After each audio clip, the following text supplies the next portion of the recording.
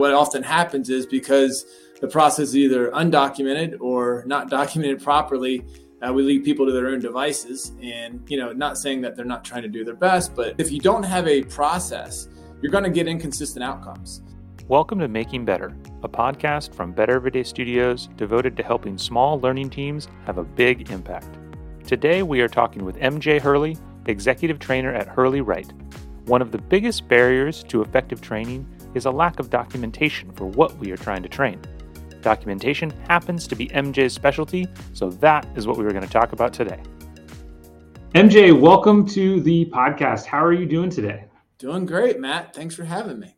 Awesome. I'm so excited to have you. As I told you earlier, so we met several months ago through LinkedIn, and a few weeks ago, I was having a discussion with a friend of mine about documentation inside a company. It made me want to do a podcast about it. And as soon as I thought that, I knew I needed to talk to you. So thank you so much for being here. You're welcome. I can't believe you're talking to your friend about documentation. That's like not it's an exciting conversation, but hey. I know it often isn't, but for people in training, in learning and development, it is just so often our Achilles heel, because we get asked to solve a problem for a team, and we go there and say, like, okay, how do you want me to train this team? What do you want me to train them to do? And they have no documentation. They haven't sat down to figure out what right looks like. Right. And so that's what I wanted to talk to you about. If you could give a quick introduction to yourself of why it makes sense that we are talking about this subject, because I think you're the perfect person for this. Oh, well, thank you. I appreciate that. So my name's MJ Hurley. I'm a part of a certified woman-owned small business. Our company is called Hurley Write. My mom started the company about 35 years ago. She has a PhD in technical writing.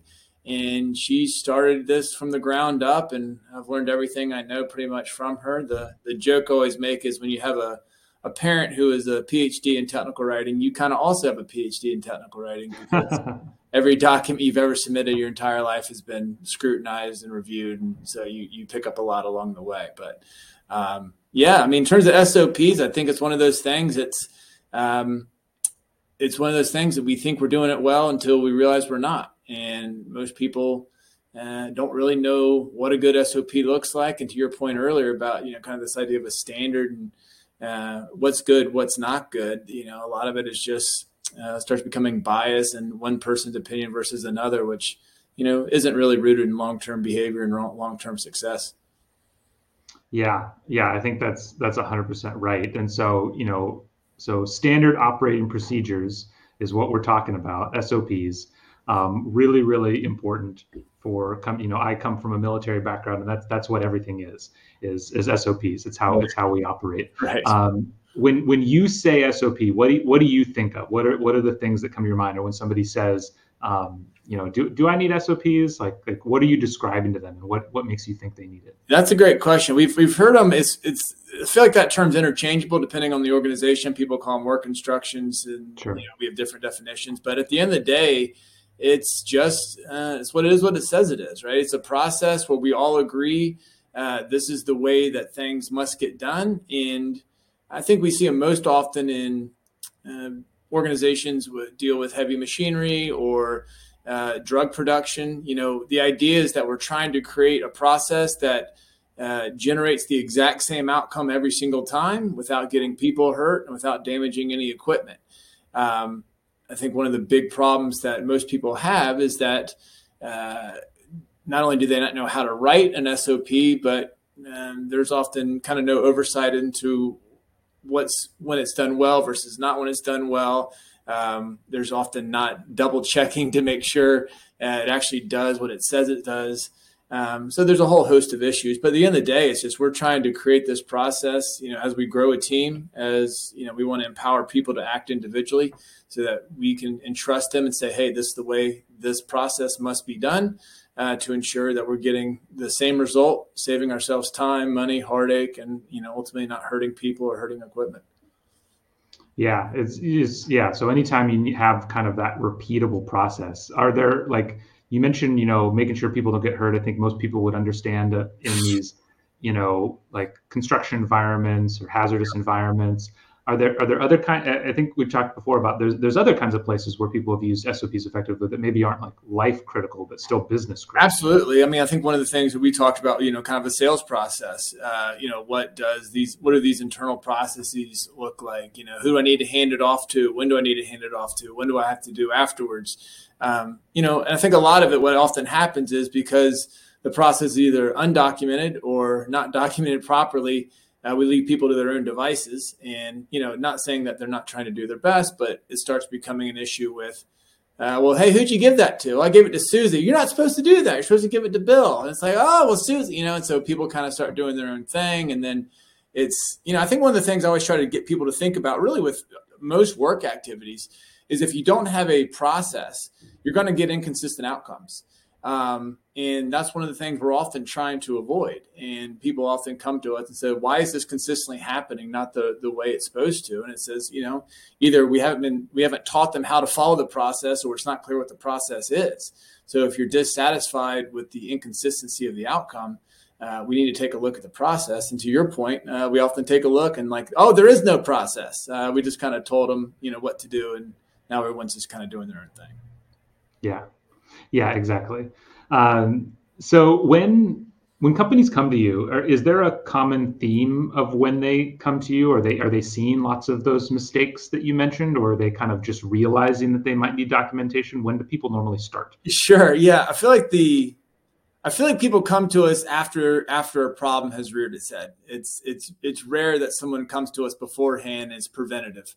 I've had some horror stories with, people getting their arms stuck in things and hospital visits. And, we wrecked a $150,000 piece of machinery because they didn't follow something correctly. And, a lot of the people we deal with, too, is, you have audits from regulatory agencies, FDA and things like that. So not only are they trying to keep people safe, but they're also not trying to get fined. And, with like some of our pharmaceutical clients, if I've had a couple of stories where the SOPs are written so poorly, the FDA audit, the auditor couldn't find what they needed to, and they actually shut the drug down, which is millions and millions of dollars worth of research and product development and everything else. So it's depending on the organization, it's quite a big deal. I'd say in those situations, they're aware of what a sizable problem it is. We have other organizations where it's something has happened or almost has happened, and it's like, oh, we need to take a second look at what we got going on here. So I'd say most of the time it's post-catastrophe, not pre-catastrophe. Yeah, that makes sense. I think it very parallels with the training world as well. Absolutely. Right. Yeah. And I think, one of the struggles that a lot of, especially, early companies have and growing companies is that, any company that gets started is always started by people who really like figuring things out, right? Or they wouldn't start a company, right? And then, and at the start of a company, everything needs to be figured out. There is no standard, right? And then the challenge is making that realization of, oh, now there are some things that we've figured out, and it's okay to take a minute to pause and write down what are the things we've figured out so we don't have to refigure them out. Yes, right. But the challenge is a lot of the people who are leading the company just don't think that way. No. It's just not how they're wired. So what are you've mentioned some of them already, with things not being standardized, just things not looking right. Like when you look at when somebody comes to you and hands you the SOPs that they have, what are just some of the, immediate, top three, just glaring red flags that you see? I mean, if it's not top three, what are the big things you see? That's a great question. I think the most obvious ones lots of times is there are just steps missing. Because I think it's often written from the perspective of a very smart person. And there's something called the bias of knowledge. And it's this idea that I assume because I know something that you also know it. And so it's a blind spot lots of times for us as writers. Mm-hmm. If we're writing for a person, teaching them how to do something, they don't have that background, right? Otherwise, they wouldn't need the SOP to begin with. Yeah. So there's this often assumption that you kind of have an idea as to what I'm talking about, and not every step is always outlined like it should be. That's a really big one. The other big one is just people not knowing how to write steps. Steps, typically it's, you start with a verb, it's one step and it's one step only. And lots of times we'll see people write, complete paragraphs under a step. Multiple things are trying to be covered. Sometimes they're not even steps at all. It's just purely informational.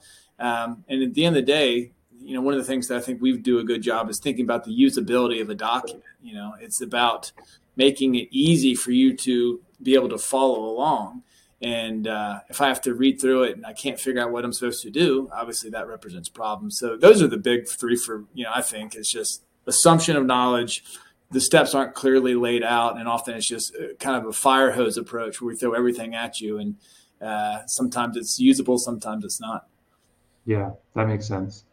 So then when it comes to those kinds of challenges, what are the best ways to fix it? We can kind of take them one at a time. You kind of start with that whole idea of the assumption of knowledge. Sure. When you're training people, how do you break that for them? How do you get them to get out of that mode? Absolutely. I think one of the biggest problems, frankly, and this is, I think, across all documentation, not even necessarily SOPs, where, I think one or two things happen. People intrinsically, we love to write for ourselves. And I know people hearing that and they're like, what does that mean? But we rarely don't take the time to really and truly think about what it is that this reader actually needs. I have clients all the time where it's like, well, we wrote 20 pages. And it's like, of all this material, there's 2 paragraphs that the reader actually cares about. So we start talking and speaking because we think this is interesting, or I think this is cool, or I think this sounds good. That's a really popular one. Yeah. We write to make it sound good. Well, it's not about sounding good. It's about doing a job.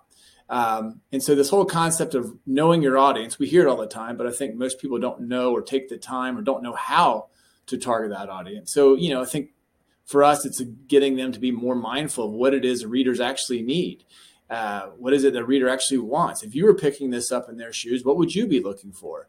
You don't necessarily care about when the business was founded. You care about the steps that I need to be able to execute whatever this action is. So I think that's a huge blind spot for a lot of people, is just this lack of awareness of how to actually target an audience. And then the other piece is a lot of it just comes down to readability studies and usability. How do we meet this metric? How do we meet this standard? This is the expectation. This is what readers expect. Now it's our job to meet that standard so that we can make it as easy as possible for them. On that note, that knowing what people expect, right? Is that part of earlier before we started recording? We were talking a lot about standardization of this kind of stuff. Is that part of that too, where it's just like where certain things fall in the document, so that absolutely know where to go? Absolutely. It's really I think it's interesting. I'm kind of a nerd when it comes to this stuff, but I think it's fascinating, kind of the human process of reading, and there's a lot of good data out there that, in my opinion, can be leveraged to help us make better decisions. How readers read, what readers expect.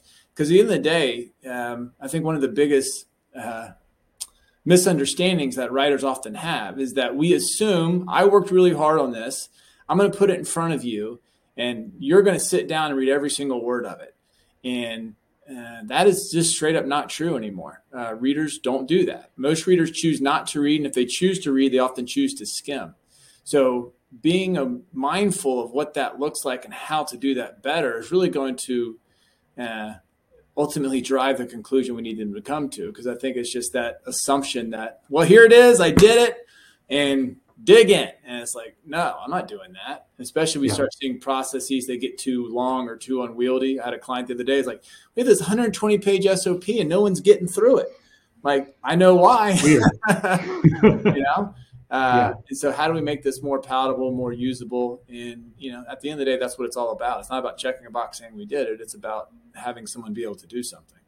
Yeah, making it useful. I mean, it's every time I talk to you, I'm always amazed at just the parallels between writing and training.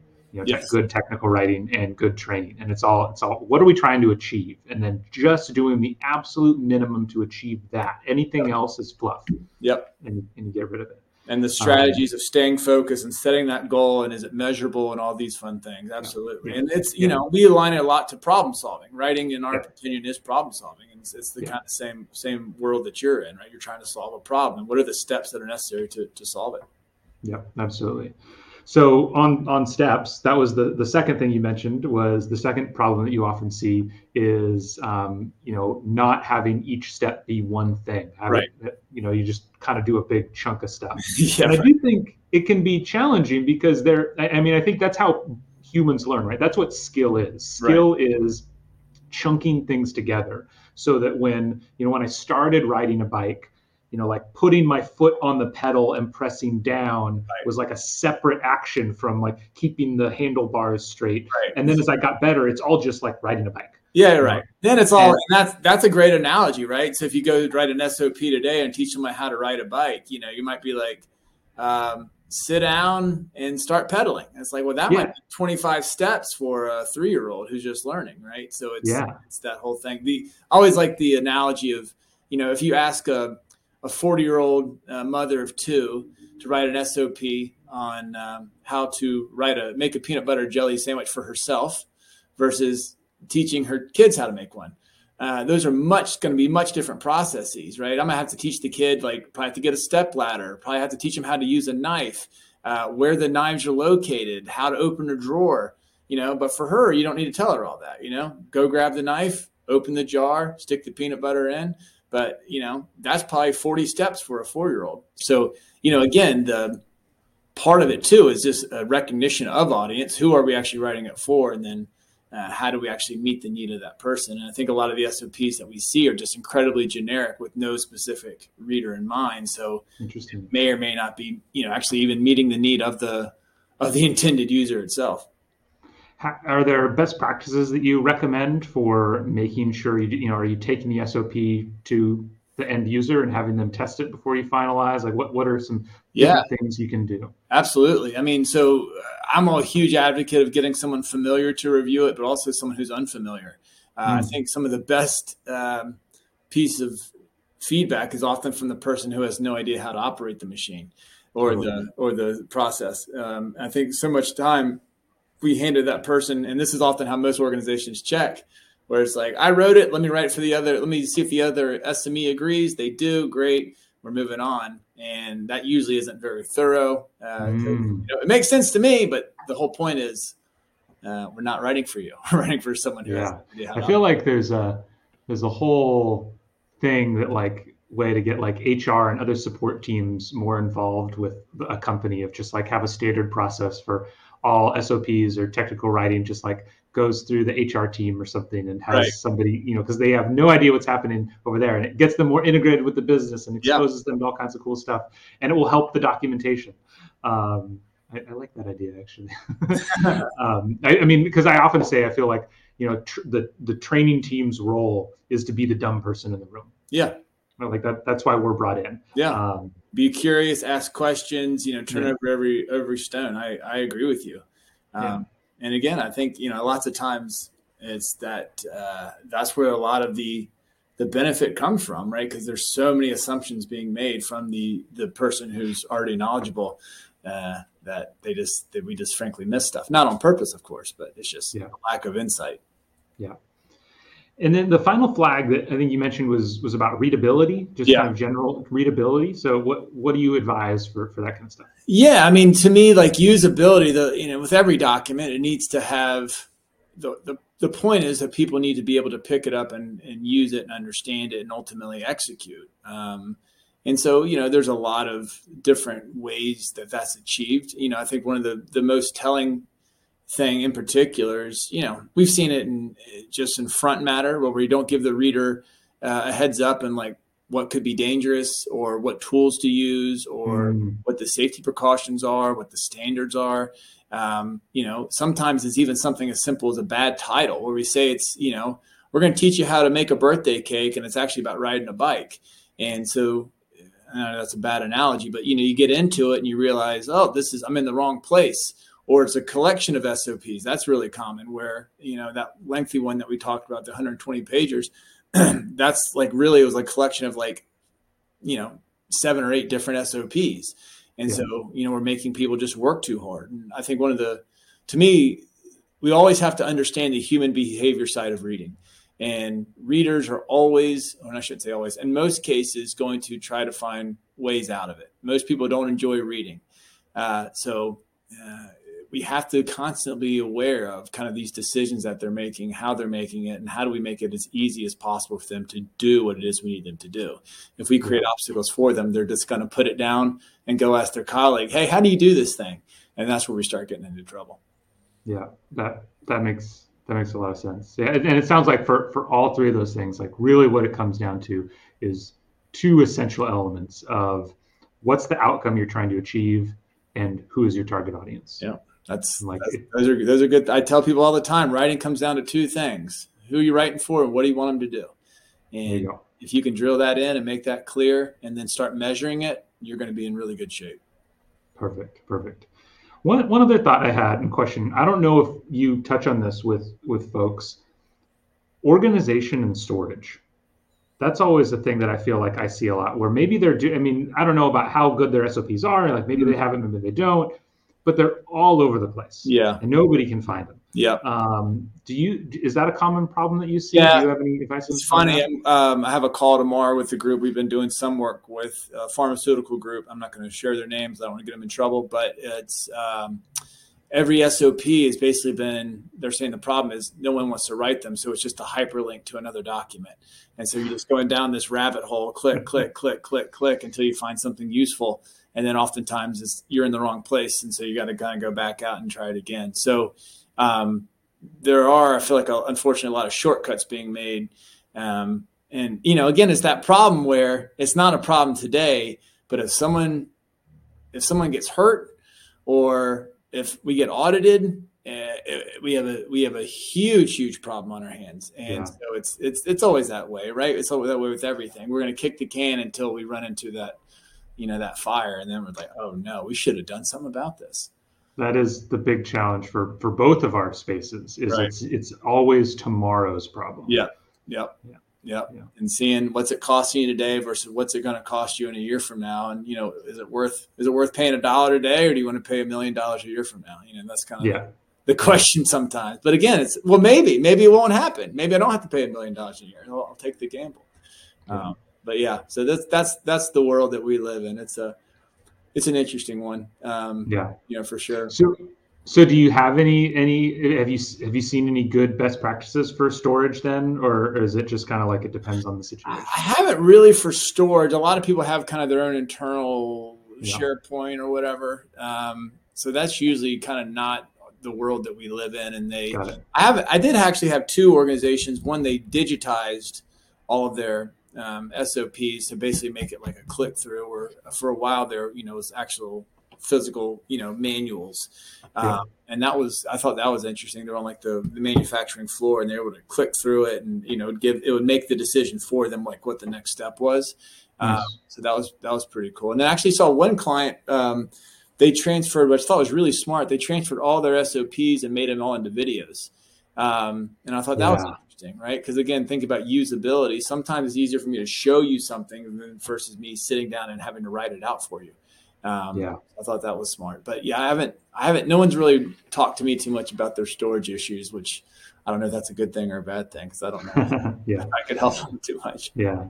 Awesome. Well, I want to be cognizant of your time. So any last thoughts you have on, if there was one main tip you could give, you've already given a lot, but when it comes to getting started with documentation or helping a company with documentation, do you have any final parting tips? I think one of the biggest things is have a standard in place, right? The organization, we got to, as a unit, agree what we're trying to accomplish and the best way to accomplish it so that we can start streamlining and standardizing it. And, a lot of organizations, we don't do that till later. And there's a tremendous amount of frustration that comes around from the writer's perspective, where they're saying, well, no matter what I submit, it comes back in a pool of red ink. And the reviewer saying they're not listening to my feedback and it's taking too long to get things done. So standardize as early as possible, and that should save you a ton of heartache. Yeah, for sure.